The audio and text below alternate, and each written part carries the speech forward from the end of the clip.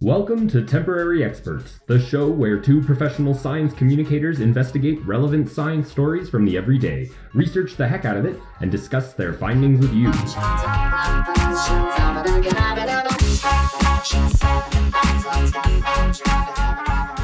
Howdy, folks. She's Sarah Bannister. And he's Davis Leong, and together we're your Temporary Experts. Today's topic is cryptocurrency. Because it's in the news.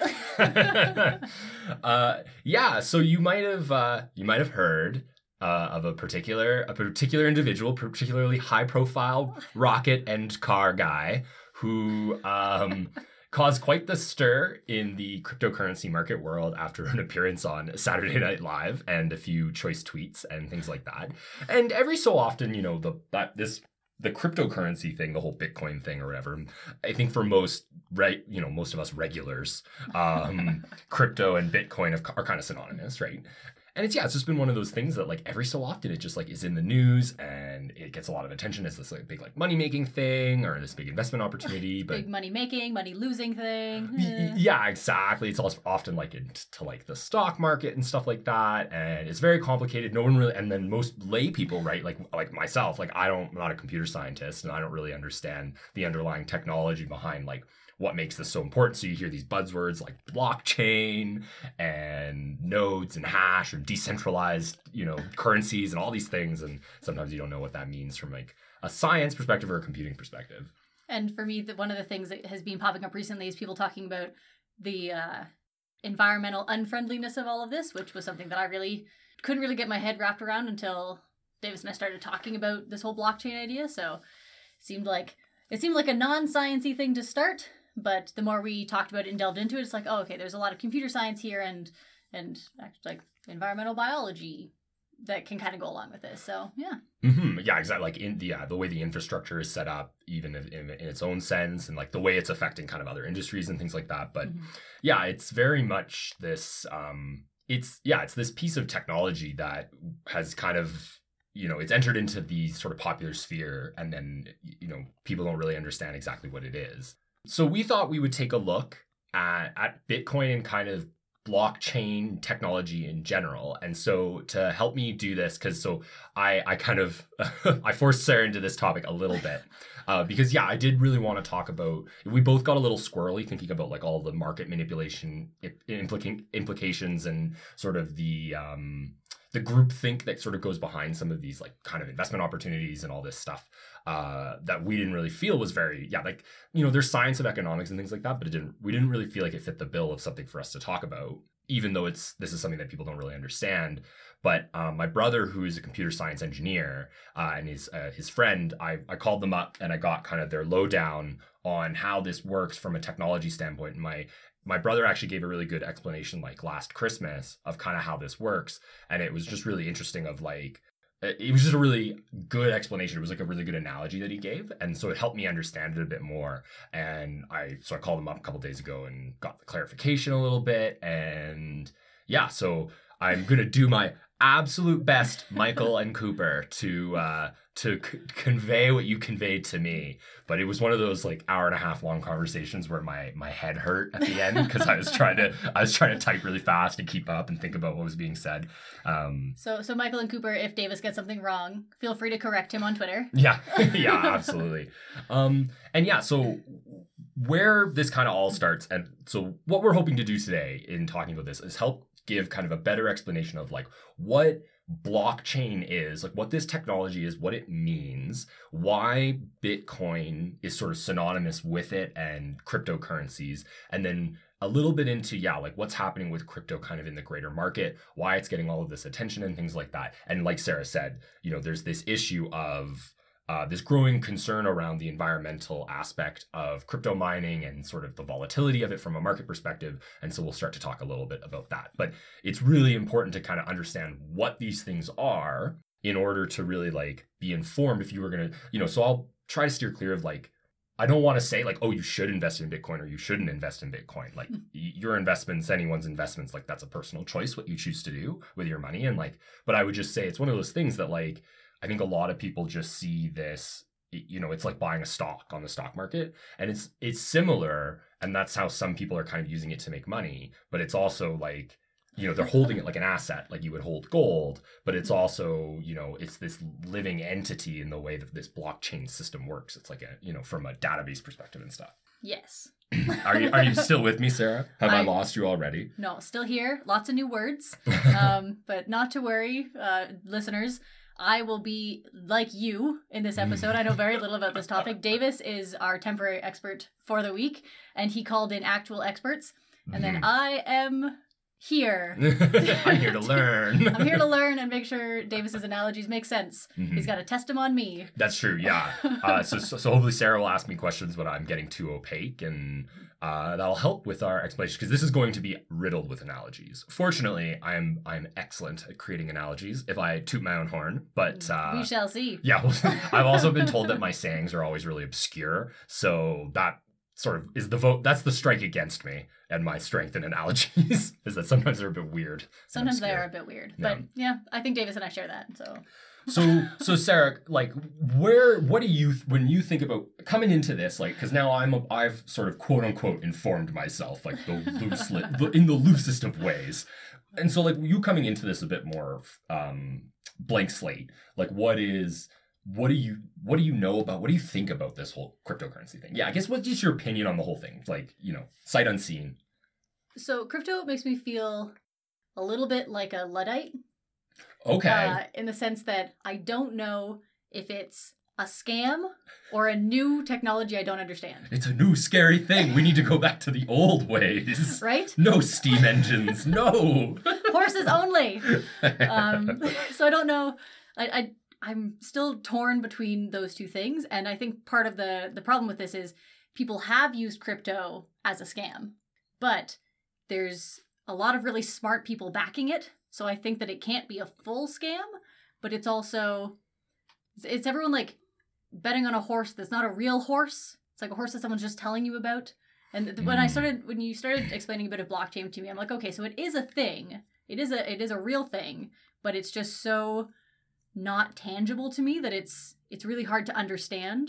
And it's this money essentially, but the value of that money is so volatile. It's hard to really believe in it, And I mean, that was my main argument against it. And then a couple weeks ago, you brought up that, well, real money isn't based on anything anymore either. It's not on a gold standard. It's just all against each other. So it's all kind of the same. And even like technically on the gold standard, right? It was, well, you're fixing the price, the value of the dollar to the value of gold, which is then also in and of itself a commodity that is sort of a set value because of the agreed upon value that it holds. So it's valuable because we say it's valuable. And that is really what a lot of this comes down to. It's the part for me that I've always been a bit fascinated by, is that it's sort of based off the same principle that like all of our money is based off of. The main difference, like kind of not even off the cuff, but like in a single sentence between like a Bitcoin and the value that it is established because we say it has a certain value because certain people are holding it and all these things,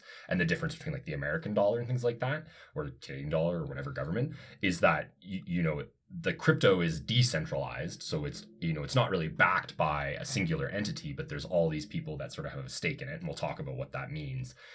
Whereas like, yeah, with the dollar, it's backed by a government. So there's an element of security because, well, you have this massive organization behind it that like is probably not just going to dissolve overnight. And I mean, you could go into this whole thing about like, well, there's people that have made money in some sketchy ways trading currency, because you can sort of bet on the stability of a country by buying and selling their currency and trying to make money as it goes up and down. And it's a very it's in that gray area of like ethics in terms of yeah, you can make money this way, but you're kind of doing it on the backs of other people's fortune or misfortune, really. And it's not like we haven't seen currencies collapse before. Exactly. Right? Like exactly. if you took history in school and you learned about Germany just before World War II, right? After World War I, and then the mark, the value dropped, so people are bringing wheelbarrows full of marks, which was the German money, to try to buy a loaf of bread and they couldn't because the mark was so worthless. So it's like same thing happened in the Soviet Union in certain years, right, where inflation just runs out of control and the money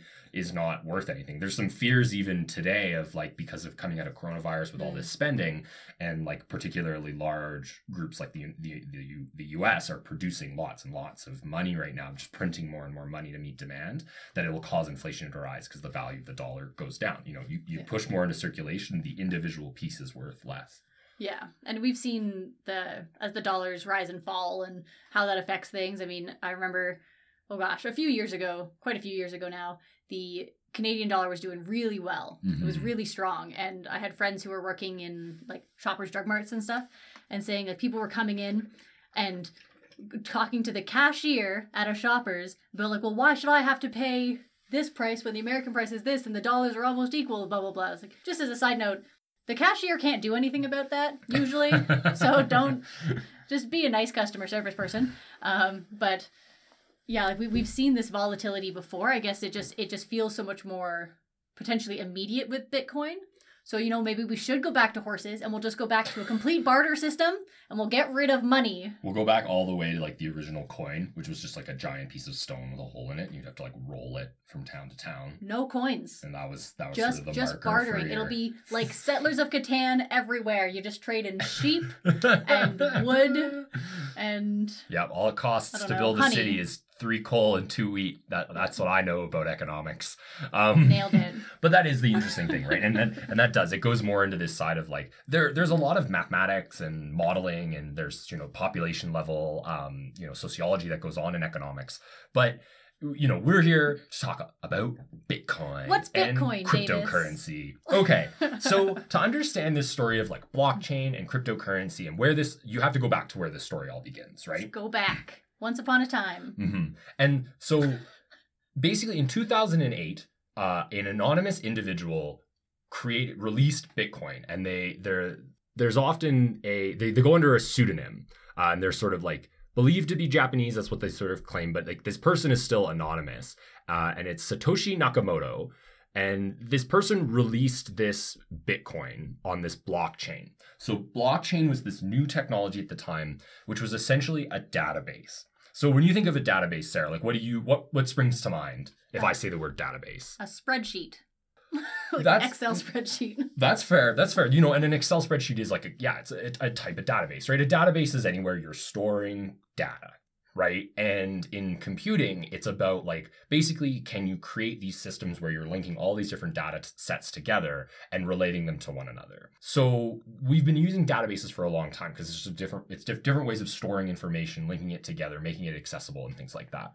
So at its very simplest, what blockchain is just a type of database and stored in a particular way. So a lot of databases are like a web, right? You've got all these tables that are connected to each other by certain values, and you can kind of cross-check the values against each other and say like, okay, well, like I own a store and I'm selling cat toys. Sorry. There's this like YouTube video example that I was shown at work because I do some work I don't work in the databases, but I have to sort of take stuff out of the database and work with a data team to get it into like reporting formats for non-data scientist type people to review. Okay. Right? So what they're doing essentially is they're getting this information from all these different sources, and then there's parts that link the data together, you know, so like, oh, okay, I can see that, you know, customer A, I assign a random number to, and they buy this object, and then this is like the, you know, the shipping address that they put in, and you can track all of these in different tables, and then you link it together, and that's sort of what grows your database.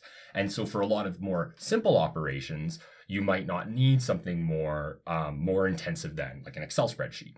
But you know how even within an Excel spreadsheet, you can kind of open up deeper and deeper sheets, right? You can create a whole workbook, and you can do some logic back and forth between those. Yeah. Yeah, the analogy that's popping into my brain is like a library. Exactly. And a database, or like sometimes the word repository. A repository is a slightly different thing. It's usually part of a database, but they're often synonymous with each other, used interchangeably. Even though I'm sure there are data scientists out there that are cringing as I say that, but exactly. So it's like a library with a card. So it would be like your card catalog in a library. So to say like, okay, well, I need to find this book. I go through now maybe a card catalog is a bit of an ancient reference because a lot of people wouldn't know what a card catalog is these days. Even the idea of like, you have a library and it has different sections. Exactly. Right? But now everything's online. So you can either go to the library and you can be like, okay, I'm looking for, I don't know, Sandman by Neil Gaiman. Mm-hmm. So you go to graphic novels and you know that it's there.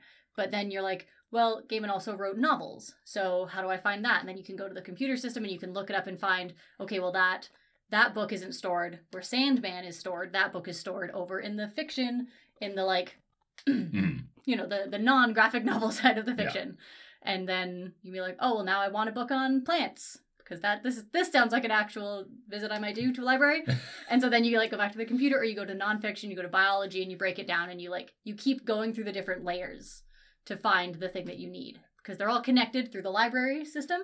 And then they might be connected under like smaller headings like fiction or nonfiction. And then even further to like science, biology, plant biology.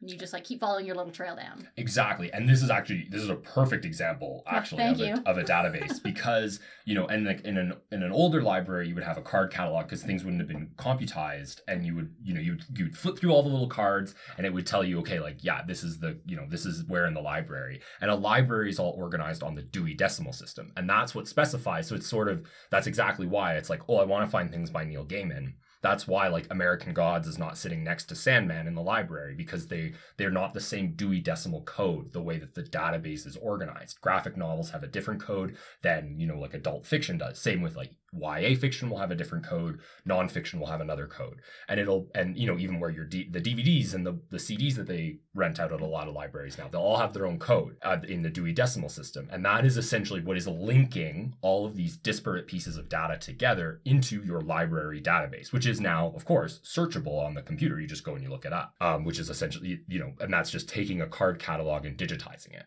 So that's essentially what blockchain is, but it's not stored in that same way. It's stored in a linear fashion. So you have blocks. So a blockchain, it is quite literally what it says it is. It is a chain of blocks. But all like in the computer. In the computer. Okay. Yeah. So we are Zoolander level in the computer. What is this? A computer for ants? It's not the right quote, but that's fine. What's the quote about the files are in the computer? The files are in the computer, so they're like banging on it trying to get in the computer, and then they drop it. Sorry, spoilers for Zoolander. My nerd clout just dropped so hard. I haven't actually watched Zoolander in a little while, but I think I'm going to watch it again soon because, a model's life is precious. Any one of us can die in a freak gasoline fight incident at any time. So that's exactly. So we're in the computer world. We're in the reboot world now, as it were. Oh goodness. And so essentially what it is it's just these blocks of information that are linked together in a way that makes them immutable, so unchangeable, and impossible to go back in and like change something in the blockchain without having it affect the outcome of the chain, and then it's getting verified by all these people and stuff like that. But we'll kind of get into that. So like if you have a Word document and you put a lot of pictures in it, and you tried to move one picture like 1 centimeter and everything gets thrown off? That's actually not a bad analogy for kind of how it works either. Thank you. So essentially what happened in 2008 when the Bitcoin blockchain was sort of released was that blockchain was this new technology and Bitcoin was essentially like a type of application for it. So they wrote a white paper on Bitcoin, like a journal article, a piece of research, and the integration of this new technology. And so what Bitcoin is, or what the blocks of information in the chain of Bitcoin is,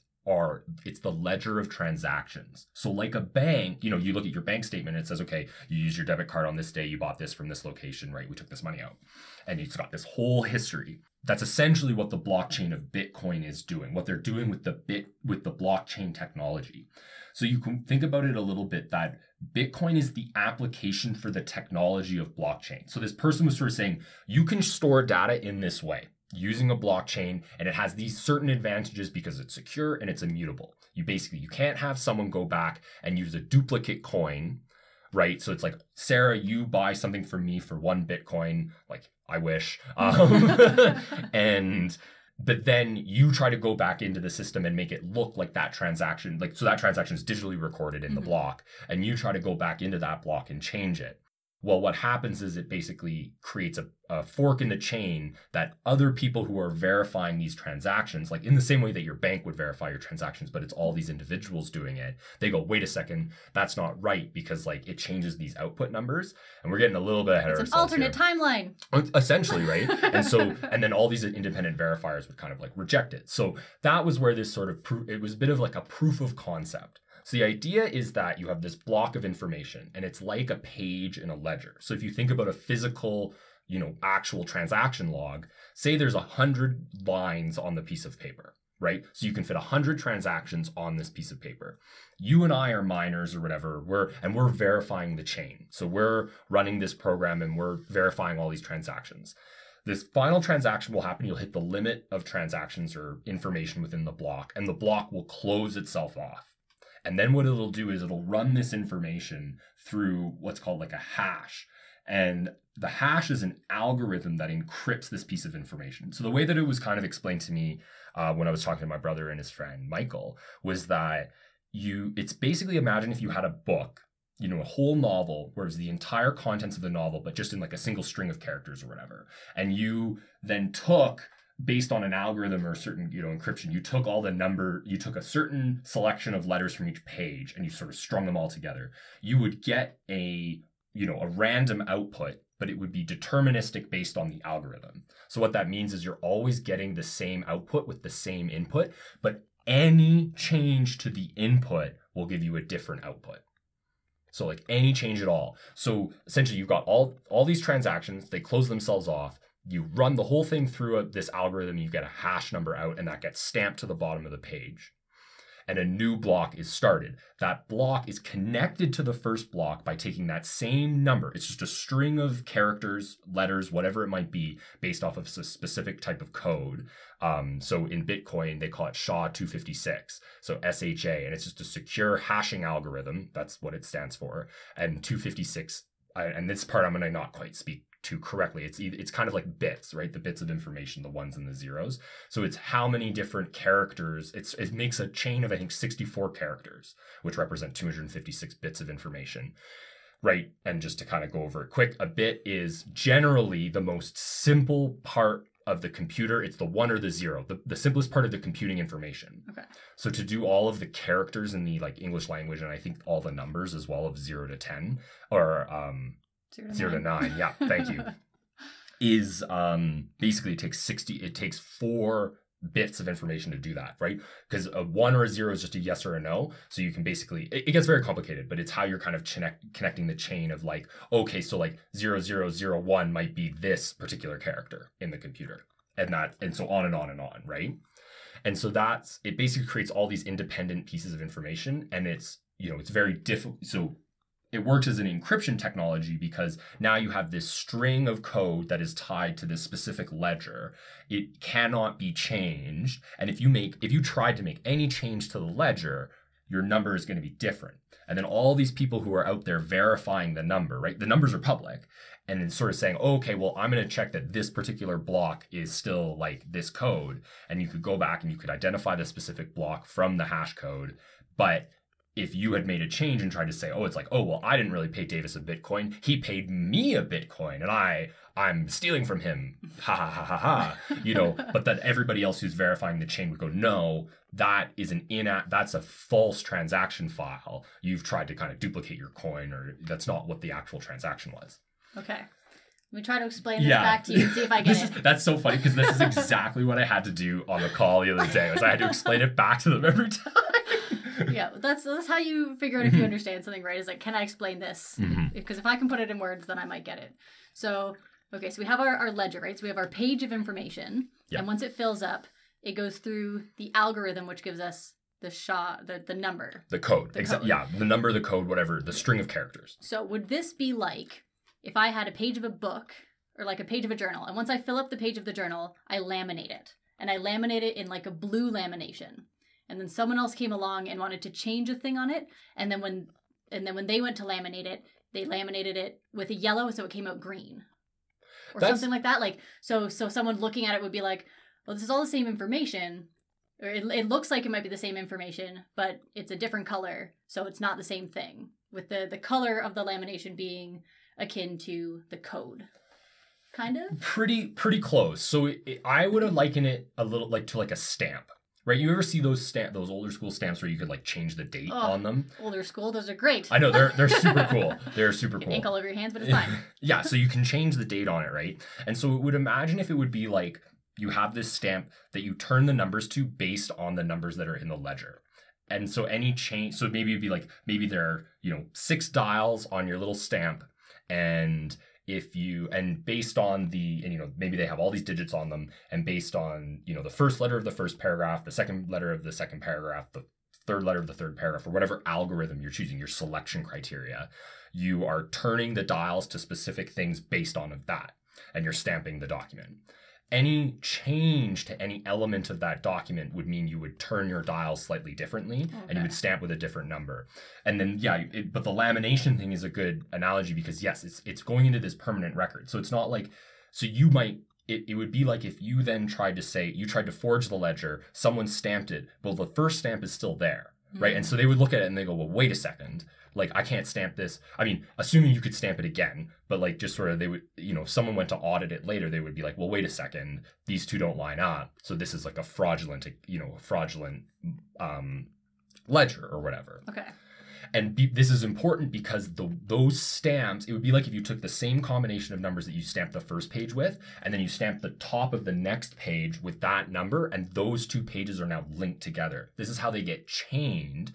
So any change to the number of one of the blocks that's spit out at the end, like, so, you change a transaction, you get a different hash number. Well, now it's not associated with the chain, and you have a break in the chain, and you have all of these people who with their computers, they are verifying the transactions and verifying these numbers, and basically they can go like, well, no, that's not right. So something's gone wrong here. I keep thinking of Rick and Morty, the timeline guys.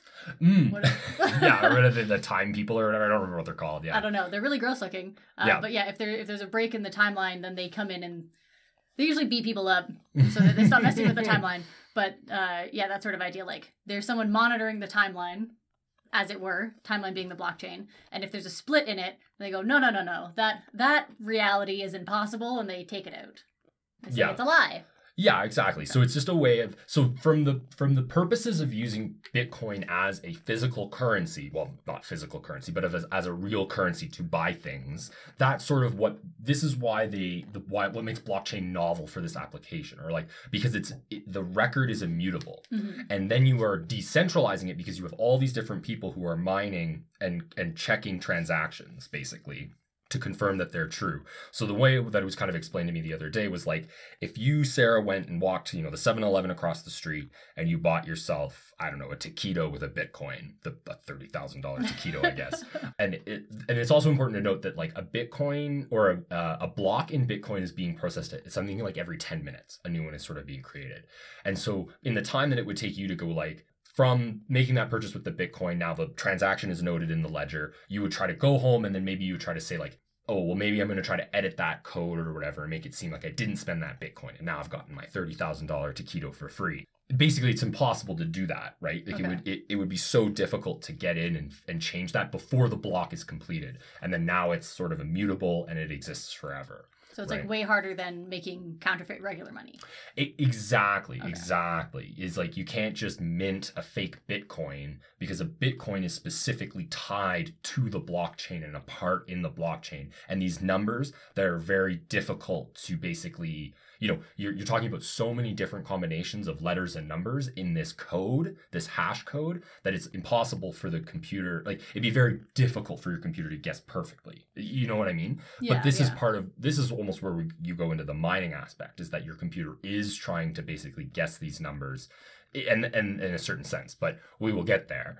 Okay, I think I'm with you, so let's keep going. Okay, perfect. So basically, and just to reiterate, right? So with Bitcoin itself, right, and we'll talk a little bit about some of the other ones as we get through this explanation, but basically it's a ledger of transactions. The block of information is a ledger of transactions. There's a certain limit of how many pieces of information you can have in a block. When that limit is reached, the block is closed. It's run through an algorithm which spits out an encryption code of a certain length of string, just a string of numbers and letters. And so then you have this piece of code, it gets stamped to the bottom of the block, essentially, and then the new block header is stamped with this same code. That links these two blocks together in the chain. This new block starts being filled up, gets closed in the same way, and you keep linking, right? You can't make changes to previous parts of the block because it would be too computationally complex, and it's being verified all the time by all these other people. So what is this? So what is the deal with like crypto mining? Right. And so that's where this sort of the whole, because that's the other big buzzword that you'll hear, right? You've got these miners, and then there's all this controversy around, well, all the miners are buying all of the GPUs, and, you know, they're building bots to buy hundreds of them, and no one else can get them, and that's not what they're really intended for. And they're running these huge farms, they're consuming the electricity of small nations, and blah, blah, blah, blah, blah. Yeah, we brought this up in the, I think in our space junk episode. We started talking about, rare materials or rare minerals, and people... Yeah, buying up all the things, and how you can tell there's a Bitcoin farmer in the same way you used to be able to tell if there was a grow up. Right, because the power usage and the snow on the roofs melting and stuff like that in Canada was used to be the indicator.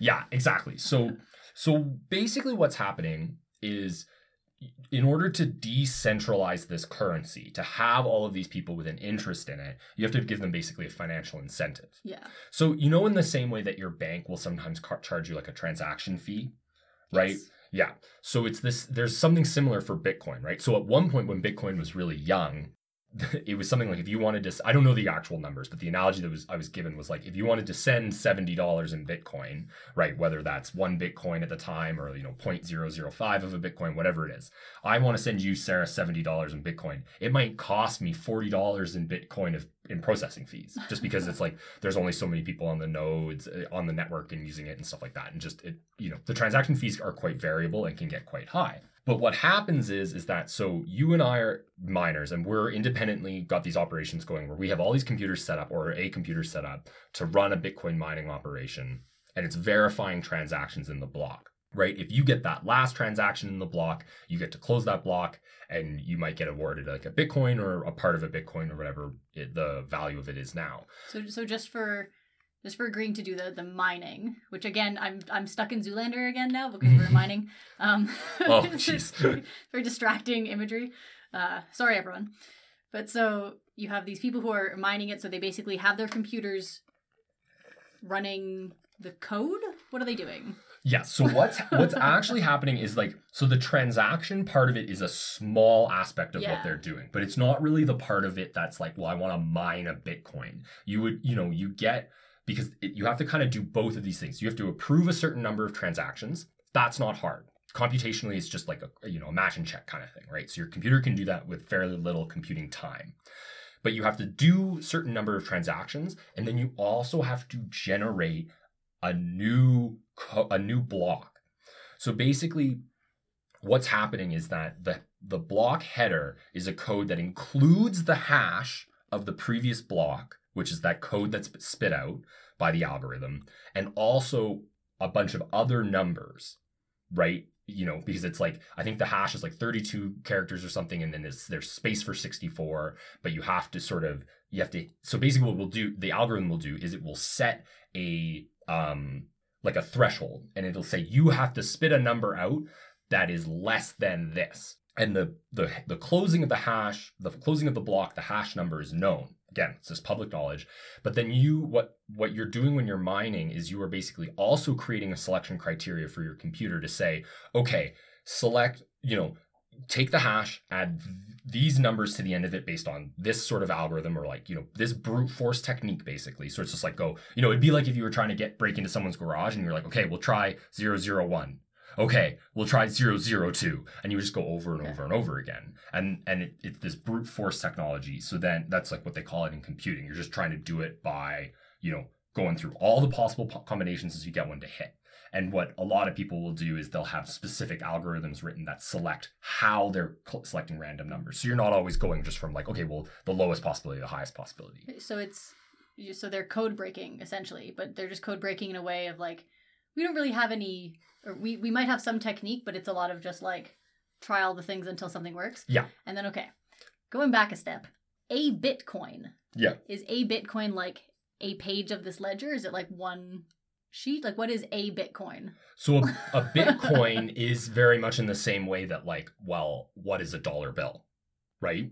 A dollar bill is just like a physical representation of a certain amount of stake, right? And like, so that's but it's still a thing. So like, what is the thing that is Bitcoin? So the thing that is Bitcoin is like the piece of code that is, so I don't think it's the specific hash that's attached to the bottom of the page or anything, but it is associated with that specific hash. Okay. So it is associated with like a block in the chain.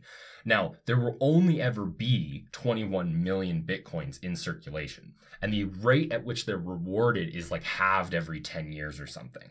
So, you know, if 12, 13 years ago when Bitcoin was invented, if completing a block and then guessing the hash of the new block within this threshold awarded you a Bitcoin, well, now it awards you like half a Bitcoin or less. So the more you're mining and the longer these things go on, both because there's a change in sort of the probability of guessing, but also because over time, fewer Bitcoins are being awarded. It's a logarithmic growth. So the last Bitcoin is said that it'll be awarded in like 2140. Right, so it's still over 100 years away potentially, but it's because you're giving out less and less and less. So technically, your mining operation would have to grow and grow and grow. So you can liken it to real mining. Yeah, I was just thinking like, because you run out of resources and you got to dig deeper. Yeah, or right, like you open a gold mine vein and you discover it and it's easy to, maybe it's an easy to discover vein and you start mining it. And then as time goes on, you have to go deeper and deeper. You have to keep looking for new veins of gold. You know that there's probably some in the environment because there was some there to begin with, but eventually you're going to potentially dry that entire area out of gold, right? And if Bitcoin is, let's just say like this string of numbers, right? Like it's a code, then there's only so many possible combinations within that code. Is it just like when you've run out of the combinations of like, say it's a code of like 7 numbers. You've gone through all of the combinations of 7 numbers. Is that how it works? Like, how are there only 21,000? 21 million. 21 million. How are there only 21 million? Well, so there are not 21 million in circulation yet. There only ever will be 21 million. And I think it's the number that was set by the person. So this is the part I'm not 100% sure on, but I'm pretty sure it's the number that was set by the creator. And why can't that be changed? Is that like in the very first block? I think it's just one of those things where it's because it's decentralized. So no one, and so this is part of this thing about what makes sort of Bitcoin or a blockchain different from like a normal database is that a database you could push an update to. Yeah. And you could you could have it restructure and update and you could change something within the database without having it break the whole database. But if you want to change something in the very first block of the blockchain, you change the entire chain. Yeah. And it just can't be done. So it's immutable for time. Okay, so that was just a thing that the first person was like, this is what it is, and somehow put it into the early of the blocks. It's like the code of the algorithm that dictates how Bitcoins are awarded. Okay. Right? It's really challenging because essentially it's... Code of the algorithm. Well, yeah, so it's like... Yeah. Basically, it's just the way that it was written to award Bitcoins to people that are verifying these transactions and creating new blocks. And so it's just the way that it's rewarded. So it would be in the code essentially of like, okay, every time this happens, you reward 1. Every time this is completed, you make it this much more difficult to guess the next number correctly. And then you reduce the amount of Bitcoin that is rewarded on this sort of time scale. And it's done, I think, partly because you want to be able, because if it were infinitely possible to generate Bitcoins, eventually, you would have these people set up basically entire homes of supercomputers, which is essentially what people are doing. And they'd be mining so much Bitcoin and trying to create so much that eventually the value would just disappear. Yeah, you'd have inflation all over again. Exactly. So it's a scarcity technique, really. And I think it is. It's just sort of this, it's just the way it was decided upon. And that's why like Bitcoin is this kind of proof of concept. And yes, there are like the creators of Bitcoin like maintain it and they have plans for how this currency is going to work. But it's not, there's things about it that can't be changed because of the way it was set up, as I understand it. And I might be misspeaking a little bit on certain aspects of this, because wasn't really actually one of the questions that I asked my brother and Michael of like what the specific coin, like what it means. But I know that it's linked to the chain and it's sort of like, and that's what makes them sort of specific. I think that part might make a bit more sense when we talk about the NFT, because like that is more connected. It's supposed to be connected to a quote unquote physical object, a digital physical object, right? And I have other opinions on NFTs, but we'll get there. Exactly. And that's what's so interesting about the whole NFT conversation. But anyway, okay, so we were talking about, we've got miners mining blockchain or mining Bitcoin using through blockchain, with blockchain? How would I? So they're building the blockchain. They're building the blockchain. And building the blockchain is what is sort of awarding you Bitcoin. Okay. And digging deeper. Essentially adding pieces to this ledger, and it takes a certain amount of computing power to do that. So it's essentially like what you're doing is you're giving these miners a puzzle for the computer to solve. Because basically what's happening is you are attaching what's called like a nonce, which is just a string of characters randomly selected to the end of the hash, and you're running it through the same algorithm to try to spit out that hash number that's going to be the header on the next page. And if you guess right on your nonce, you get the right code, and if you guess wrong on your nonce, you get the wrong code. Exactly. Green light, red light situation. More and more so that it's like, imagine like a higher or lower. Like you're trying to get below a certain number, this threshold that's being set by the algorithm. And if your selection criteria picks a nonce that spits out a hash number that fulfills this certain criteria, so maybe it has to have, maybe it has to have 4 zeros in a row, right? Then the next time it might have to have 5 zeros in a row, which is going to be, another to the power of 2 more, or to the power of 10 more difficult, depending on how many digits you're choosing from, right? Gotcha. So it's like an ever increasing in difficulty, higher or lower on The Price is Right. Exactly. And that was the thing too. When I talked about this with my brother, like I used, for me to explain it back to them, I used a lot of like gambling analogies, right? Yeah, really. So you can think about it almost like with the mining operation, it's almost like a roulette wheel that keeps getting bigger. Yeah, and that where you're not losing your money every time, right? So having more computers running different random nonces at the same time is essentially like putting more dollars down on the roulette wheel, and covering more of the numbers of a roulette wheel. So every time it spins, you have a better chance of landing it. And then what happens is this, like, you have all these people essentially in competition with each other to guess these numbers. But you're just running these computations over and over and over again to try to generate these numbers. And because, again, any change to the input is resulting in a distinct and vastly different output that's not really related in any way. Like, it can't really be traced back to that original change in the input. It's just a new random code. That is sort of like, that's what's sort of difficult about it. And that's why you have to run this query, or this, not query, that's the bad word if you're going to talk about databases. But it's because a query is something to, you query a database. Different thing, yeah. But that is essentially, you run this basically guess every single time.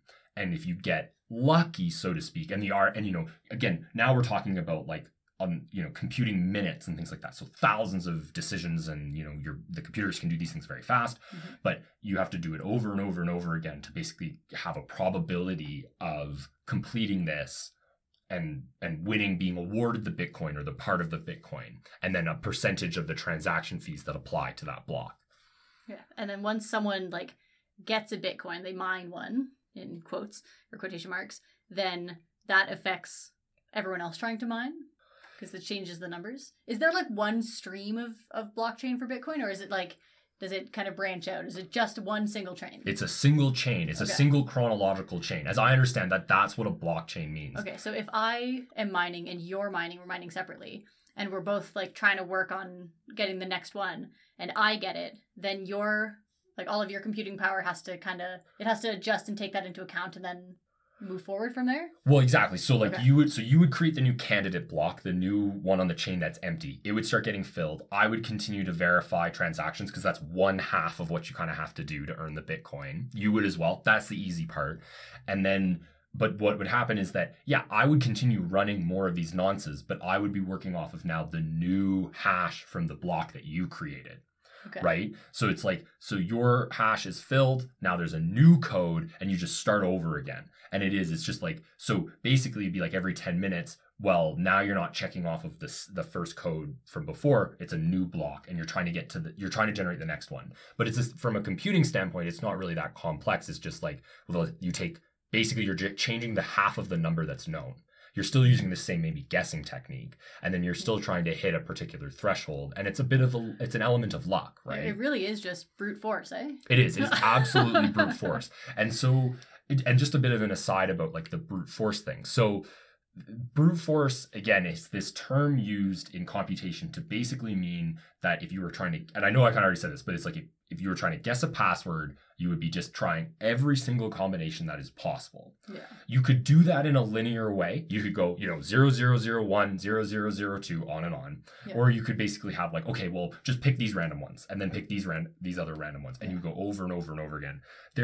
I know the whole like, Dan Brown, I like his writing because it's very, it's engaging. They're good little like pulp books and things like that. They're I read fun. the Da Vinci Code and went through it really fast. Remember very little, but I remember being very engaged with this like short little chapters and like lots of mystery. Exactly. He's a very engaging writer, and you have to take some of his science stuff with a little bit of big grain of salt, right? But one of his older novels, Source Code, is about the NSA's basically like the civilian monitoring system that like was basically exposed by Edward Snowden, and basically the NSA's supercomputer that was decrypting people's emails to try to read their emails to understand who was potentially a threat to the US and stuff like that, right? So obviously the novel is very fictionalized, but this technology does really exist. And in fact, if I remember correctly, blockchain is sort of like one of these technologies that was, I think SHA-256 was something that was developed by the NSA because they're very heavily involved in data security and things like that. Anywhere we think we are in technology, the military and government is always like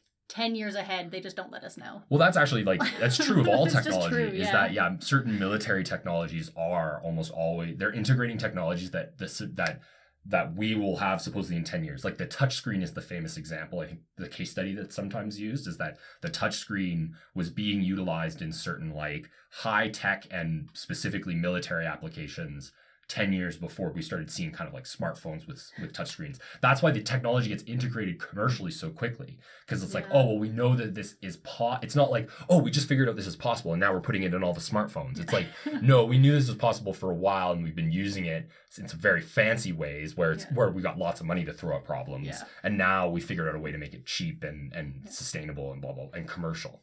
And we've realized we can control it enough or it's safe enough.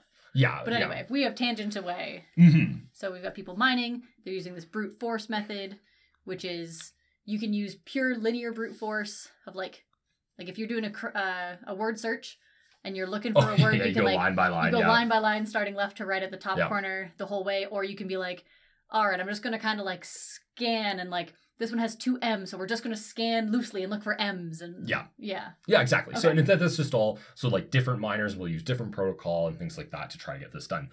And so this is sort of where with that specific, like this is what's called proof of work, right? So you are doing work to verify the transactions that are being made with Bitcoin and then create new parts of the blockchain, and you're being awarded for that proof of work. That's essentially what the Bitcoin is.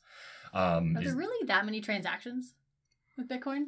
I'm not 100% sure, but as I understand it is that a block is created every 10 minutes. So I don't know if that means that there's an X number of transactions happening with Bitcoin every 10 minutes, or if it just means that these transactions are being verified in such a way that a new code is being created every new block is being created every 10 minutes. Okay. And so this is where the conversation has steered towards the concerns around energy consumption, right?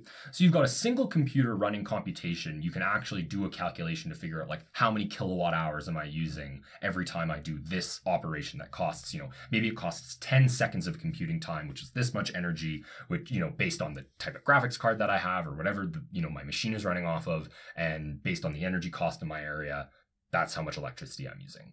But now you've got this spread out over a whole network, all of these people that are doing the same thing, kind of verifying all of this stuff. And just quickly, like that verification, that's why it's so hard to defraud, like to, to split a coin and make it look like you spent it twice and all these things, because you've got all these people around the world verifying all these transactions all the time, and they're going to very quickly discover discrepancies and not allow your changes to be made or like your things to go through, right? That seems like a pretty solid safety system for now, while there's enough people doing it. Yeah, and it has all to do with how this encryption works and stuff like that. And that's this whole point behind decentralizing it, so that there's no one single person who can like turn off the tap or make these crazy decisions about the coin and things like that and how it's going to work. So anyway, so now you've got this network of people that are all mining, and then as it gets more computationally, as it gets more like less likely that with a single cycle of computation you're going to magically guess this number, you have to increase your odds, right? And then as time goes on, you're getting less Bitcoin every time you guess right anyway. Mm-hmm. So you have to continually basically expand your operation to even be making the same amount of money, because you're not just getting awarded a Bitcoin either, is one of the big things here. You're also getting this percentage of the transaction fees, which, if it's $40 a transaction, that could be a lot of money, or like, it doesn't matter. It's the same sort of things where it's like classic bank robbery cliches of like, you steal a single 1/10 of a cent from every ATM transaction that's made at this bank, and like in a month it means you'll earn like $100,000 because there's so many transactions, but they'll never notice that amount of money going missing unless they like really audit it. I got that from some terrible B bank robbery movie. Nice. That was the plot. So anyway, like, well, it's what credit card companies currently do, especially with like, or if like some places don't accept Amex. Amex, yeah. American Express. Yes, Amex. I don't know. Oh my God, wow.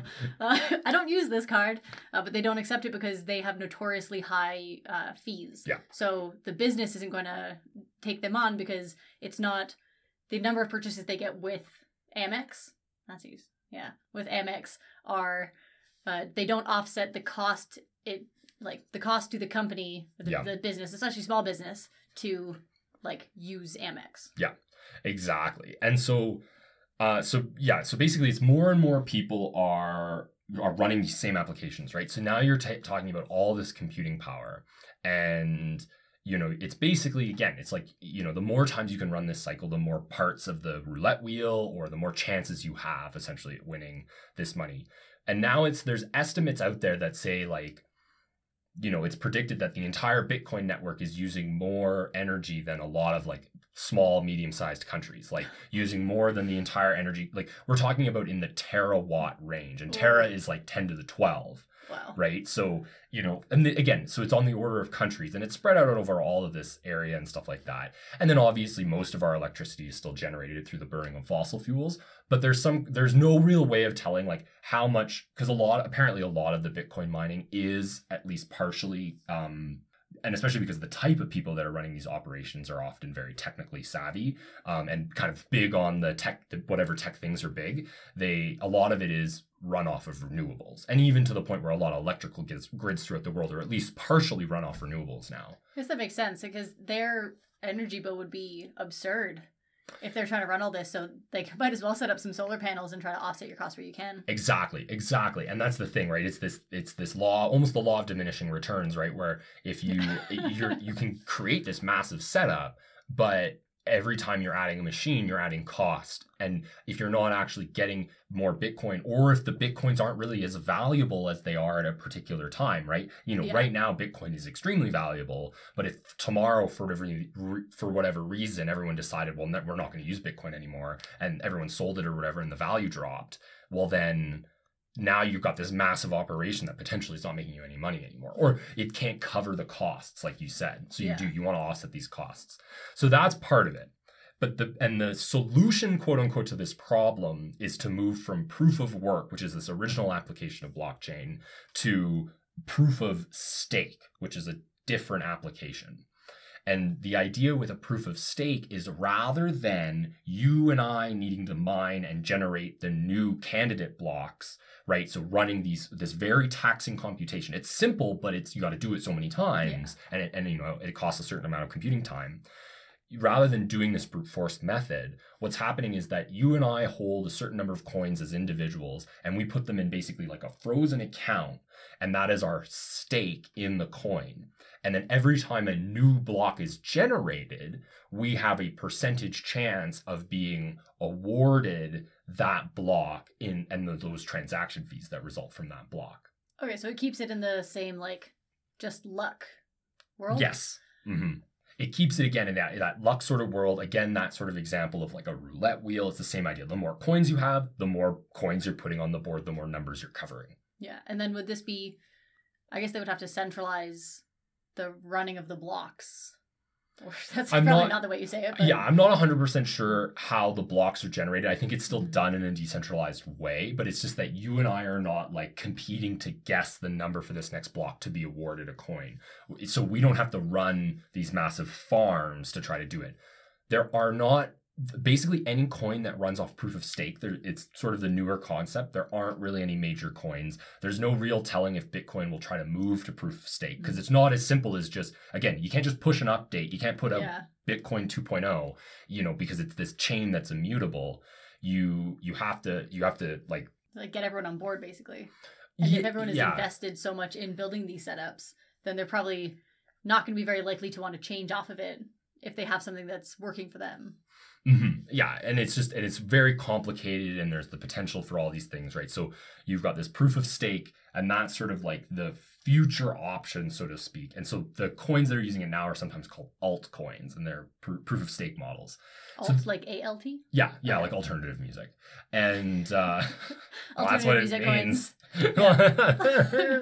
But yeah, so there aren't really that many altcoins out there, but this is sort of the whole thing that this is all kind of based off of, or like this is potentially one of the areas where this can go. So there aren't very many that are using point of stake right now, but we got to talk a little bit about some of the cryptocurrencies outside of Bitcoin, right? So the reason, again, this is why Bitcoin is so synonymous with this whole blockchain thing is because it's the first one. It's the proof of concept. But in the 2016s, 2017s, when Bitcoin had its first major peak and it became this really big thing that nobody understood, but you could make all this money off of, but you didn't know if you were going to make money off of, and it's never Bitcoin has basically year over year never really done anything other than go up. But there's no reason to expect that it will continue to do that. And every once in a while it goes down dramatically. Yeah, Michael put this really well, where he sort of said something like, if you could be said to be smart if you didn't invest in Bitcoin in at any point in time since it was invented, but you're also not $100,000 richer or whatever he kind of said. I paraphrased a little bit there, but like it really is gambling, right? Like, and more so I feel than regular stocks. Yeah. And so there are thousands of coins out there now. Yeah. And that's where you get, like, I'm sure you've heard of this, like the Dogecoin or whatever. And they call them kind of like meme coins and stuff like that. So Dogecoin is literally, I think the creators were university students that created it as a project. For Doge. And it was something of a joke. And it kind of took off, and then it's basically gotten its life of its own. Yeah, and that's why it's Doge, because of the meme. And it basically just took off on its own. And they don't have any plans to do anything with Doge. But for a brief moment, it had this moment in the sun, and everyone was buying it and holding on to it. Well, didn't Elon Musk talk about it? That's what caused all this value to disappear. Because basically he went on SNL and partly explained what a blockchain was. I think I haven't seen it myself, to be honest, but basically tried to explain it, and I think a lot of people just went like, "Oh shit, and he basically went on air and said that Dogecoin is a joke." Well, yeah, in the bit, the person was like, "So." I don't think they said so it's a scam like a or a hoax or something. Bit, yeah. And he was like, no, and he kept trying to explain it, and then eventually he was like, yeah, that's what it is. Yeah. And then everyone was like, huh, and they sold it. and it was something like $30 million in value disappeared basically overnight. Yeah. Or within the hour of this having happened, right? And so this is where to do the aside a little bit about the economics of it, this is where like basically people are not using these things in the way, like they're not, yes, there are certain places and areas you can make purchases with Bitcoin, but it's not like you're walking around and tapping your Bitcoin credit card at the grocery store yet. You know what I mean? I did see ads for crypto credit cards. Yeah, they exactly. A lion on them. There are crypto credit cards, and there are places where you can do, I've even seen ATMs where you can do crypto transactions, or like you can take your Bitcoins out as cash or whatever it might be. But again, it's this, a lot of people are just holding it as a commodity in the same way that, like we were talking about in that last podcast, right? You hold gold because it's just, we've decided it has value, and depending on the way the markets are moving, sometimes people put more money in commodities because they think it's safer than trading on the open market kind of thing, right? So that's what's happening with a lot of these coins from an economic standpoint. And then the thing is that they're not really as prone to market manipulation as it has seemed to be in the last little bit, but it's just that like the particular cult of personality that surrounds Elon Musk, and the amount, and basically what he, that he speaks to this audience that is in tune, or is like interested in this side of technology and future tech applications and things like that. And that they kind of like, he just, his sphere of influence is so large that he can create, huge change at almost basically a population level.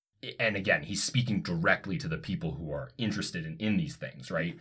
Other influential people could go out and start talking about Bitcoin, but their audiences might not be people who are owning lots of different coins, these cryptocurrencies. And people really trust Elon Musk in this way. Like, they look at him and they go, he's smart, and he is like, he's the people's billionaire, which is dumb. That's not a thing. That's not how it works. But anyway, so I think they look at that and they go, oh, well, he knows what he's doing, and I should listen to his advice. And I maybe don't really understand what's going on, but if he gets it, then I'll just listen to him. Mm-hmm. And especially with something like crypto, where there have been, because people don't understand it, and because it's got this, like, get rich quick aspect to it, people have used this as big scams. Like, one of the big ones, I think it was 2017, I think it was called OneCoin. And it was huge. It took off, and it had investors in, like, it was over 150 countries, and it had offices everywhere. And then, like, it was like, what was it? It was hundreds of millions at least, if not billions, invested into this. And then, like, on the day that they were supposed to be able to, it was supposed to, like, take real value, the founder disappeared. Exactly, right? So it's like, if you have someone you think you can trust with this, you're probably going to trust them, even though, man, it's just like, there's this term in stocks and stuff, like, I don't know if they say, like, FUD, but FUD, fear, uncertainty, and doubt. And it's something in any stock. Right? Like, the fear of trading on the open market. It's why people went into the housing market, and then the housing market undermined itself when it crashed. But this whole idea of, like, that fear, uncertainty, and doubt. And because we don't understand what Bitcoin is, and we don't understand how it can be used, we don't understand how it relates to the real dollar, we are much more likely to trust someone we perceive as being smarter than us and more capable than us, and just, like, kind of follow their lead, which is dangerous and makes the value seem a lot more volatile compared to, like, regular money. Yeah, exactly. And you or I could go and buy a Bitcoin right now and maybe not a whole Bitcoin. We could buy part of a Bitcoin and, like, or any coin. That's the other thing, is if you move away from Bitcoin, you can talk about some of these other coins that are worth, like, pennies or whatever. And you can buy these coins and you hold them in the same way that you hold stock. You and I don't have to set up cards. Well, exactly. You and I don't have to set up a mining operation to kind of get into this game. So a lot of people that don't understand the computing side of it, you don't need to see the computing side of it. You just need to be, well, I can hold this asset. And if I, from a market perspective, think, well, this asset is going to increase in value because people are going to continue to say that it's more valuable, well, then I'm going to keep holding it. It's a little bit of, like, it comes down even to, like, with collectibles of normal types, right? Like, why are, Beanie Babies is the classic example. I was just thinking Beanie Babies. Well, exactly, right?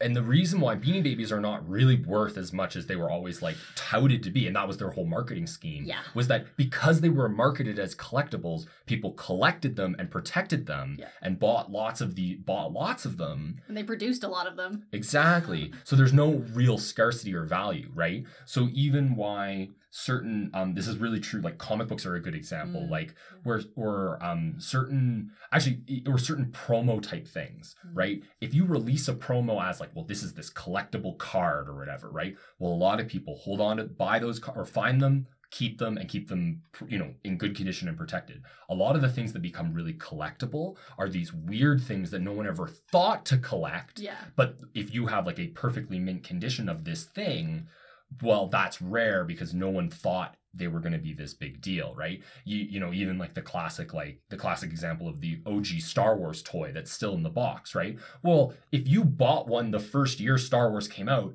yeah, Star Wars was a huge deal when it came out. It was a cultural phenomenon, but you don't necessarily think to yourself, well, in 50 years, we're still going to be obsessed with Star Wars, and this toy in the box is going to be worth, if I keep it in perfect shape and, me, 12-year-old boy, never touch it or whatever, right? Like, you just can't think that way. Yeah. But again, versus, like, oh, come to McDonald's and get your one-time only collectible Pokemon tin or whatever. Your limited edition. Exactly. Well, everyone collects them, and then they're not worth anything. With Beanie Babies, I had Beanie Babies, but I played with them, and, like, I had little tag protectors, but they always fall off and whatever. But I had a friend who, her mom legit, there was, like, one of the rooms in their house, it had shelves around, like, 3 of the 4 walls, and, like, probably 3 floating shelves high, and there were Beanie Babies on each one, like, with their little tags on and their little protective things, and I was like, you're not allowed to play with these?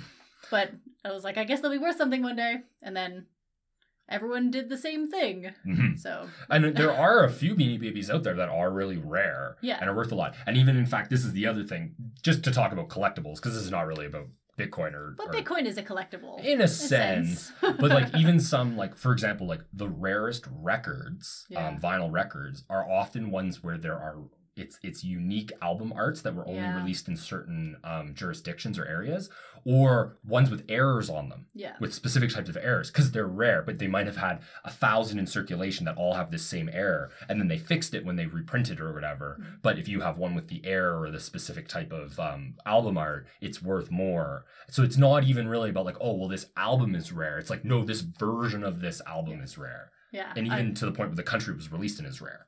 Yeah. I was watching a show it's called Worn on Netflix, and it's about clothing. This woman was talking about, she has a coat that she bought, like at a sample sale or something.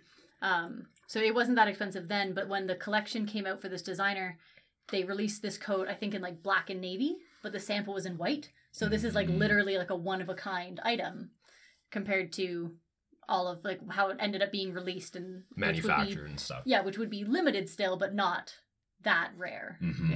Yeah, exactly. So to go back to kind of like the coin thing. So Bitcoin, again, it's this first one. It was this sort of proof of concept of how blockchain worked, but it's really only scratching the surface of like what blockchain can do. Because basically what happened in the 2016, 2017, when Bitcoin had this big explosion, whereas there was a number of papers that came out that kind of showed that what was being done with Bitcoin could be done in other database coding languages like SQL, which we've had for a long time. And that's why this technology of blockchain itself has not really taken off in other areas, is because like, well, you're not going to do it this newfangled, expensive way, which also has its own drawbacks. When you can hire a SQL programmer who's been doing it for 10 years and knows the environment and everything's already set up that way. Right, and SQL is, again, it's just another type of database. And it's not like a blockchain where blockchain is chronologically linear. Does that mean that, so if not all cryptocurrencies are built on blockchains? Or they're not, what more so is that they're all built on blockchains, but they're not, what is in the block is not always the same. So it doesn't always have to be just a list of transactions like a bank ledger. So a big common one is Ethereum. And this is one of these coins that basically, rather than transactions or anything, you can still have transactions in the block, but you can also put other things in it. So you can have, they call it like a smart contract in the code. And so basically it's like you and I could enter into an agreement, I agree to buy Sarah's car for this amount of money. We could write a smart contract for it. And then we could seal that in a piece of the blockchain, the Ethereum blockchain. And basically, if we ever, went to court over it for whatever reason or whatever, you could go back to that contract, and rather than saying like, okay, well now we have to have like a notary sign our agreement, or we have to go to the registry and all these things. I mean, we would still have to because it would be a car, but we could just go and say, well, this is the contract, and you could pull it back up through the blockchain and say the database essentially, and say this is exactly the contract. If Sarah tried to go in and sneak a change in after we'd already signed it, it would change the chain, and that would not be verified, so you wouldn't be able to make those changes. Would that be only for like if I sold you my car and you bought it with Ethereum, or anything? So with anything, you can just like it's make just a anything contract, and then you just put it in. You can put almost any type of code into this. This is Whoa. kind of how it was explained to me. Okay. And so this is where some of this application starts to expand. So Cooper gave this kind of example of, he's heard of like where people have designed like a virtual universe, basically with planets and stuff like that in it. And you can buy a literal stake in the virtual world, like a plot of land on a planet or one of the planets in this virtual universe. And the contract for the ownership of that is written into the Ethereum blockchain. And so now you own air quotations, this piece of virtual real estate essentially, and it is immutable, right? Like the history of you owning it is written in this sort of unchangeable code essentially. And then obviously within the smart contract, there's probably other things that tie it to this application or whatever. But then it's sort of like, well, if I want to sell my planet to Sarah, we could write another smart contract that would sort of then specify that or whatever, right? So it's this way of like basically owning something digital in a way that it cannot be removed, right? So it's not like, oh, I've got a save file on my computer, but if Sarah hacks me and steals my save files, she now owns my planet. I've committed to this analogy, so we're stuck with it. I like it. Stealing planets. Exactly, right? It would be like, well, no, like you have this piece of, like, you are connected to the blockchain. Like, I have ownership through this database that is always going to say I have ownership it's not just a free floating piece of like, it's not, you know, you ever see that sometimes in like cartoons or like, you know, sitcoms or shows where it's like, I've stolen the deed, and that means like I own the land now, right? It's like you can't just steal the piece of paper because it's connected to the whole chain. Could you just delete the whole chain? Yeah, but it's not centralized, right? So there's no like, you can't go in and just like wipe one hard drive and then the whole thing disappears because you've got all these independent verifiers and stuff like that. At least that's as far as I understand. So you can't just Fight Club it. Yeah, you can, as I understand, like delete parts of a blockchain, and this is sort of, but I think this goes more into the NFT thing. So an Ethereum is connected to the NFTs because that's essentially what you can mint an NFT through Ethereum, and it's the same idea. It's this smart contract. I was thinking, I was like, is this what NFTs are? And in a sense, right? Okay. So before we go into the NFTs, just I want to talk about one specific interesting thing about Ethereum is because you could publish anything in the code. It was this new application, or it's another type of application for blockchain, but it also opens you up to certain types of vulnerabilities. So there's a famous story with, and then this is this whole debate with these cryptocurrencies around this, like the centralization of it and stuff like that, is that when Ethereum was in their sort of investment stage and they were launching Ethereum, they gathered like $150 million in investments to sort of start this blockchain. And $50 million of it was stolen because as they were building the database, as they were building the chain, they made an error and they had a vulnerability in their code. But because of the way the code is written, there's no real way to go and change it. And because it's public, their mistake was public. So someone was able to take advantage of it and steal this money. Now, in most coins, in almost all coins, just because you finish a blockchain, like we were talking about earlier, you generate that code, the proof of work, and you get a Bitcoin, you often have to hold that Bitcoin for a number of cycles before you're allowed to spend it. That makes sense. Exactly. Because it allows the ledgers to go through far enough that now you can't go and spend that coin and like double copy it or do all these things, right? And so you have to hold it for a certain amount of time. So what happened was this person stole the $50 million. Because of the way their code was written, they couldn't spend that $50 million for 28 days. So the creators of Ethereum had a choice to make. Either they could do nothing and sort of hold by the tenets of this blockchain and not make any changes to it and allow this person to get away with the money, and what they ultimately ended up doing was going to their stakeholders and saying, this is what happened, we can get you your money back, but we have to make a change to the code, and it's going to fork the blockchain, and it's going to create a new blockchain. And anyone who, I was reading on the internet today, and a good example I was given, it would be like if your computer gave you an update, it said you can update to, Windows 10 billion, but if you don't do it in the next 24 hours, your computer will be unable to update to new versions of Windows 1.1 billion. And so if you updated to it, you'd now be on the new fork and you would be on the new chain of updates. If you didn't, you could only kind of go with some of these old updates to the chain. And that's basically what happened, is it created this fork in the Ethereum. So now there's Ethereum and like Ethereum Classic, because basically what their stakeholders said, so they basically had everyone vote on it. And the stakeholders said, well, it's such a large amount of money that we think you should go and fix the code and then and create this branch, essentially, because it's exactly that same thing. Is you've gone back into the ledger, you've made a change, now your new number is different because your input changed. Yeah. And now you've branched the chain, and going back to a certain point, you can't like resolve beyond that kind of thing. Okay. So that's sort of one of these things that happen with Ethereum. But what makes Ethereum interesting again is that it's not, whereas Bitcoin was this proof of concept and it was just a ledger of transactions, Ethereum was specifically written as like an application. So you could store code inside of this. It's kind of neat.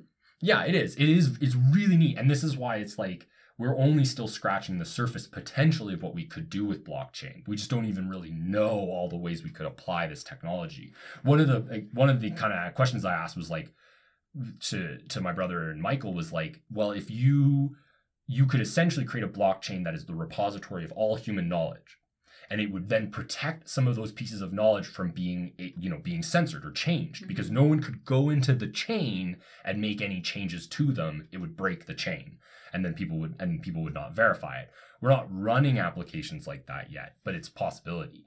And even to the point where Cooper gave an example of a talk he went to where the guy got like super off topic. He was talking about blockchain, and he started talking about like his speculations for like 100 years from now. You could imagine that you could have an entire decentralized country in blockchain. And basically what that would mean would be in the blockchain would be like all of the tenets of that government and, you know, the tax principles and all these things for the country. And then you from anywhere could buy into that and basically sign into it as a citizen of this country by, you know, signing a blockchain or whatever, you know, smart contract or whatever it might be, and being put on the chain.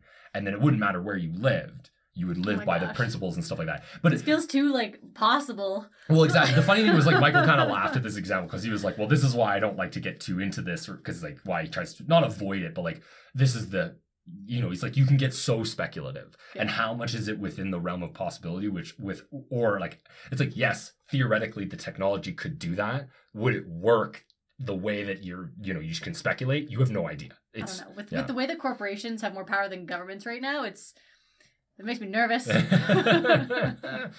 And this is essentially this is what's happening with these NFTs. So the NFT is the non-fungible token. And so you might have heard, so I'm sure Sarah, you've probably heard about them, right? A little bit. It just all sounds fake. Like even the word fungible, first off, it sounds like a fake word. And then, you hear about it. And here, let me give my understanding of NFTs. Yes, please. You sell someone something that's not a thing and that you don't own, but now they own it, but they don't really own it. Like I could say, Davis, I'm going to sell you an NFT of the Mona Lisa. You do not own the Mona Lisa. It might be a picture of the Mona Lisa. You do not own the picture. You own code that says you own it, but you don't actually own any. You just own the code, which only has value insofar as we put on it, which is, again, like with everything, only has value insofar as we put on it. But this is literally just like, I have a line of code now. It's not the painting. It's not even a picture of the painting. It's a line of code that says I own a picture of the painting because you didn't have the right to sell me the actual painting, just this picture that you took. Kind of. It seems like a scam. NFTs don't seem real. They're very not tangible. Well, they are. That's a big part of it. That's one of the big problems is it's not a tangible thing. It's not like I go and buy this piece of art and now it's in my house. And I mean, obviously, even with the risks that come along with that of like, well, what if someone steals it or if there's a fire or something like that, that asset is lost. But yeah, there's no tangible. There's no tangible piece here. But what it is essentially is that you are, and again, we're in the digital sphere. So it's like you have a digital piece of artwork. So maybe it was created digitally to begin with, or it's like you've scanned a piece of artwork into the digital record. And then what you do is you mint an NFT, which you're right, is this piece of code that is essentially linked to the piece of digital artwork. And then that is stored in the blockchain forever. Right? So it's essentially like saying I've got painting A and I scan it and then I hold it, I mint an NFT that puts it in the blockchain and then I can auction or sell that NFT. And so now, you get to kind of say like, well, I own the NFT to this piece of artwork and in the blockchain, it like specifically connects back to this artwork, right? And that's like my proof of ownership essentially. And I have this piece of digital, I own the piece of digital artwork or whatever. But I don't know if it means you own the rights necessarily, but you essentially own this connection to it. But what happens a lot is that like, well, some of these contracts are written in such a way where you're not actually owning the specific artwork. You're connected to the hosting site where the artwork is stored, like it's like on DeviantArt or whatever, right? And if DeviantArt was ever to disappear one day, well, now your token doesn't connect to anything, right? Or whatever hosting site is being used. The analogy I used back to them to explain it would be like, if I sold you the non-fungible token to this podcast, and then, right, but it was connected to the Red Circle RSS page that our podcast is hosted on. But, say Red Circle were to disappear in 10 years and we were to have to move to a different hosting service or whatever it might be. Well, if your token is connected to the hosting service and like associated with that, well, now you don't actually have anything connecting you to where the podcast actually is. So that's one of the dangers of it there's no tangible aspect of it. And you have to be very kind of careful of it. But why this thing sort of really took off was it was this novel thing. And it was a way for artists to make money off of their art very easily, right? And like and in a way that, it was just like not automatic in a sense, but like in a much more digital way and much less of like, oh, I need to sell you this painting. It's like, no, I can sell you like and you can print multiple tokens for an individual piece, right? So it's almost like you ever buy a print and written on the print, it'll say like a good print, like a high quality print will be out of a series generally of an artwork. And so it'll say, oh, okay, this is, painting 96 out of 100 or print 96 out of 100 in the series of prints of this picture. And then artists will do that to both preserve the value of the original picture and to preserve the value of the prints. Now, you've got stuff like the Mona Lisa, which they're just going to generate infinite number of prints of the Mona Lisa because it's owned by a museum. No one can own the Mona Lisa. And so there's no real sense in saying like, oh, well, if there's 10 billion prints of the Mona Lisa out there, the Mona Lisa is less valuable. It doesn't really change anything, right? So essentially that's where what it's become, why it's become such a big deal is because it was this way to make money and to sell things that already existed. Yeah, that was the thing that always caught me. Is like, is it because the things already existed, but you don't actually own the thing that as it exists, it always feels like it's like you own a promise of the thing, right? Like a promissory note almost, right? Yeah, it's like I owe you one painting, maybe, I don't know. So that's where I get really like iffy with it. I have heard, and the way that it makes the most sense to me to use these is people saying like, okay, if you buy this NFT, it's essentially it's like a ticket. So it's like you can buy an NFT that's like a ticket to a conference, and only people who have these NFTs can come to the conference. So you can, if you want to like go the first year and then you sell your NFT the next year, then you can't go to the conference, but the next person can. But it's directly connected to a real world experience as opposed to a good. And that makes more sense to me, like using them as like tickets, like tokens for rides essentially, as opposed to for this like material good, because you don't really own the material good, especially when they're digital, right? And I know like you said, like paintings can catch on fire and they can be destroyed in the same way that something digital can be erased. Yeah. But I think just the I'm a very tangible person, so the whole idea of like I own this thing kind of on the internet in this, and being like, oh, but someone, they can steal it, but they can't steal because it's in your NFT that it's yours because it's in the blockchain, but they can steal it or erase it still. So it feels like a false security in a way. The way I kind of look at it is it's a little bit like versus like where Bitcoin and some of the other coins like Ethereum and stuff like that, the idea was to create a decentralized currency that you could spend anywhere. With the NFT, it's more of like a collector item, right? And so that's the person that it appeals to in some of these ways. And that's why it's become such this big thing of like, well, the NFT auction of certain artworks or certain, connected to certain digital repositories of information about like sports players or whatever, right? Like because you're selling it essentially to people that have an interest in, oh well, I want to own a piece of maybe there's a particular like I don't know YouTube creator or something like that, or digital video, and it's like, well, I want to own a piece of that digital video or digital art, or I want to have a stake in it, so I'm going to pay some money to basically own that. You know what I mean? Like it's like people that buy like anything, right? Any collector's item, really. It's like it has to be. It's a classic thing when if you ever do any resale business of like, oh, I'm going to go to the thrift store and find, or like antiquing, I'm going to go find things that are more valuable than they're being listed for and resell them. Or like, oh, this thing is worth $10,000 at auction. It's like, well, that's always on the right day to the right person who wants it. You know what I mean? Yeah, it's the market creating its own value. It's like the market forcing value on these objects, saying like, we want them to be worth this much. Or it's right back to where we were talking about with the Beanie Babies, right? Where it's like, you just because you're saying it's valuable as a collectible doesn't mean that there's someone out there who wants to buy it at its collector value. Yeah. Whereas there's wacky shit out there that people will buy at its collector value, or these absurd amounts of money. Or the classic example, right, is like, well, the Banksy piece of artwork that he said, if you auction this off, it will be destroyed. They auctioned it off. It was worth, it auctioned for millions and tens of millions of dollars. He stayed true to his word and it shredded itself magically in front of everyone's eyes. And then it ended up being worth 3 times as much afterwards because, well, it's just because someone wants to own it because of the story. Yeah. Right? Someone has an interest in owning it. They don't really care that it's now a bunch of scraps of paper in a glass box. That's the artwork now and the story of it being created. And to own the only one is valuable to some people. And there's someone out there with a buttload of money who is Did I say buttload or boatload? You said buttload. Yeah, just like a buttload of money that's willing to spend it on something like that, wants to own it. And it's the same thing with the NFT. Okay. That's how I would liken it. You know, it's like that collector's item, you know. Yeah. Yeah, it's making more sense. I still don't trust NFTs. I'm still wary about things like Bitcoin, but I'm not like really far behind in technology, but I'm not near the front of it either. I kind of just like exist as much as I need it, you know?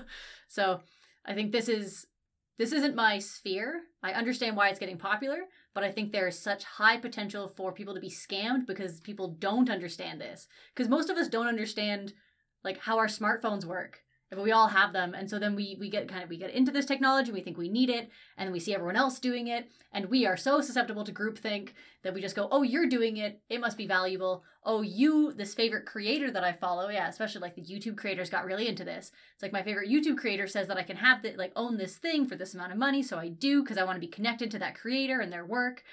But the value is so amorphous, like the value of anything, but the thing in this case is completely digital, you know? And I think you're right. Like a lot of people get way more squirrely with things that are digital rather than when you can hold something in your hand. When you own a real asset, it's different. And I think the big takeaway from this really is that like with cryptocurrencies and stuff is like you said, it's very speculative.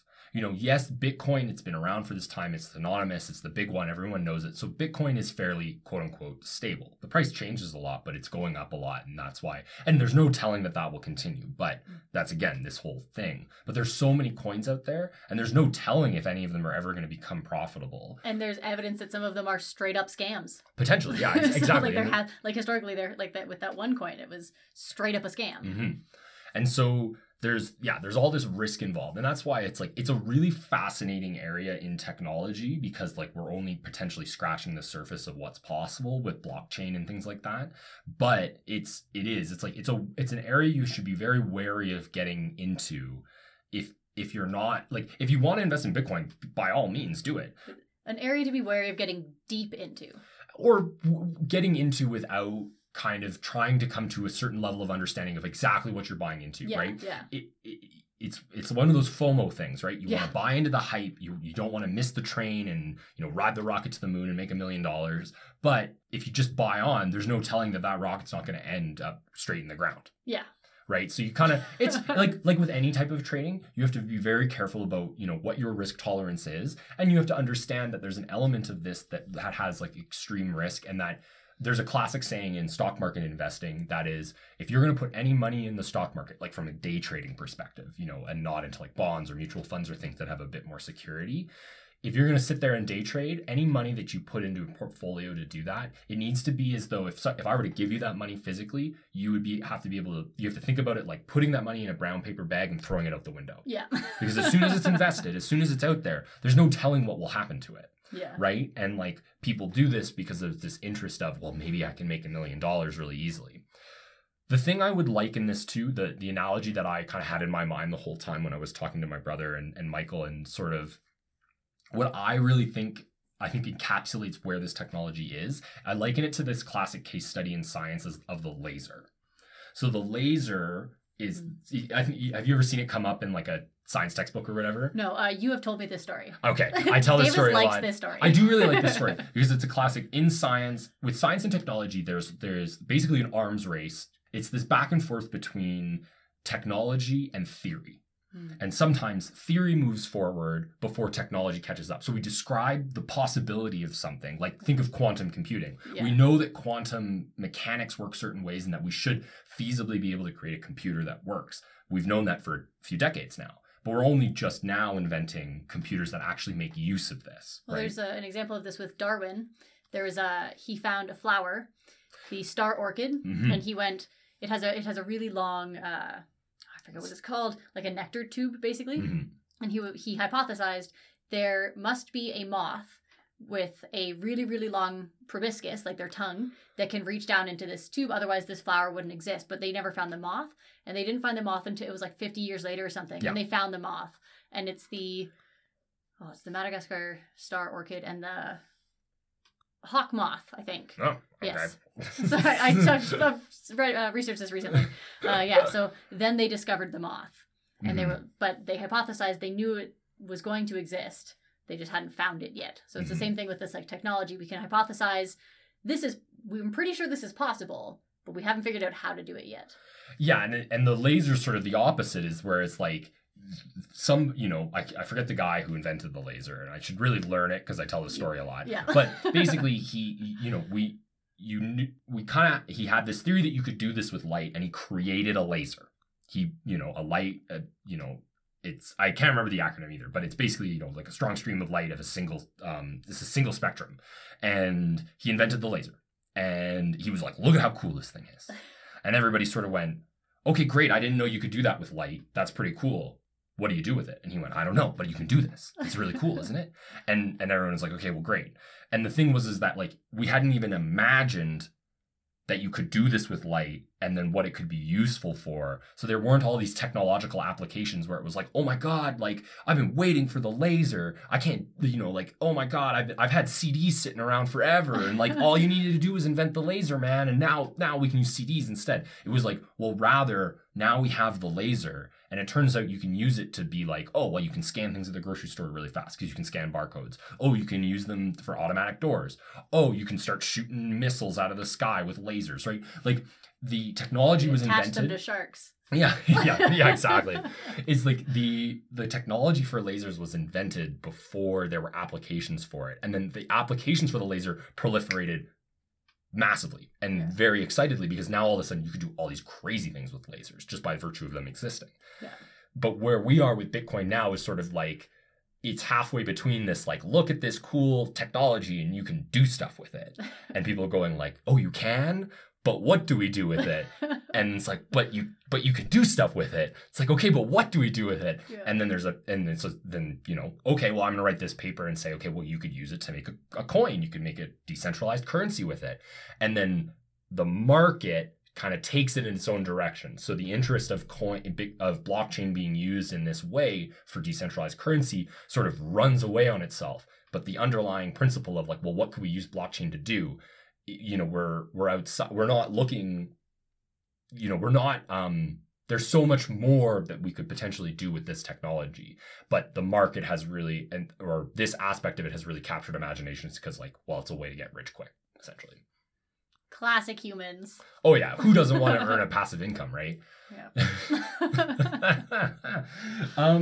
Yeah. And so hopefully that wasn't too opaque, Sarah. No, I think I understand it a lot better than I did when I sat down, so that's good. I hope our listeners, I hope you guys do too.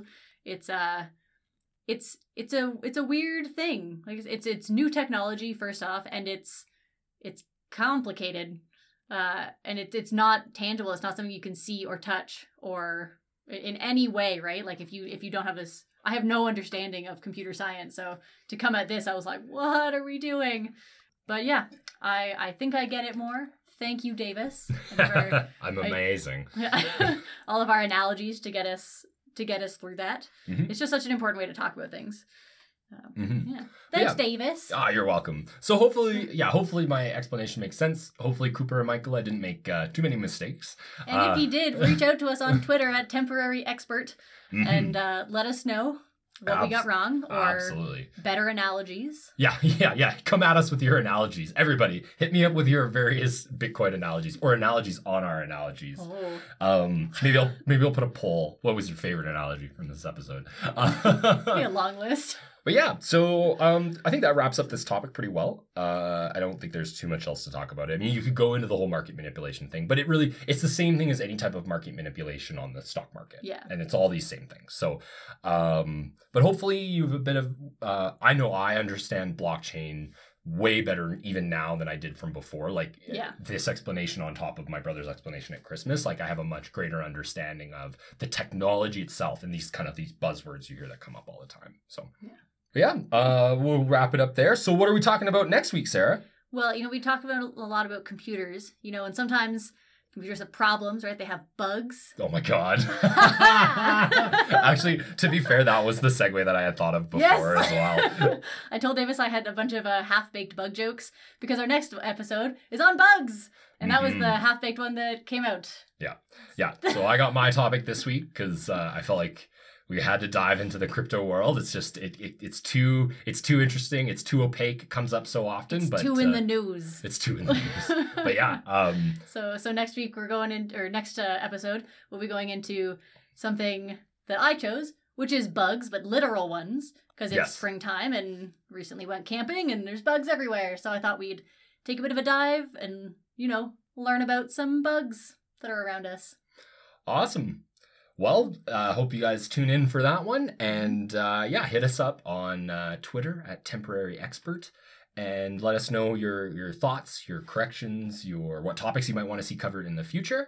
If you own an NFT, yeah, exactly. Or anything? I'd be very curious to hear about like people that own them, or what maybe influenced you to buy an NFT, or those people that are trading coin, or even if you're a miner. That I'd be super fascinated by that. We didn't really talk too much about the shortage of cards, graphics cards that are being. But we got used. into that in our last space one. So. That's true. That is true. So go listen to that one. Yeah, exactly. But yeah, so for all of us here at Temporary Experts, she's Sarah Bannister. He's Davis Leong. And we have been your Temporary Experts. Thanks for listening. Step back, 7 5 dots, 1 punch,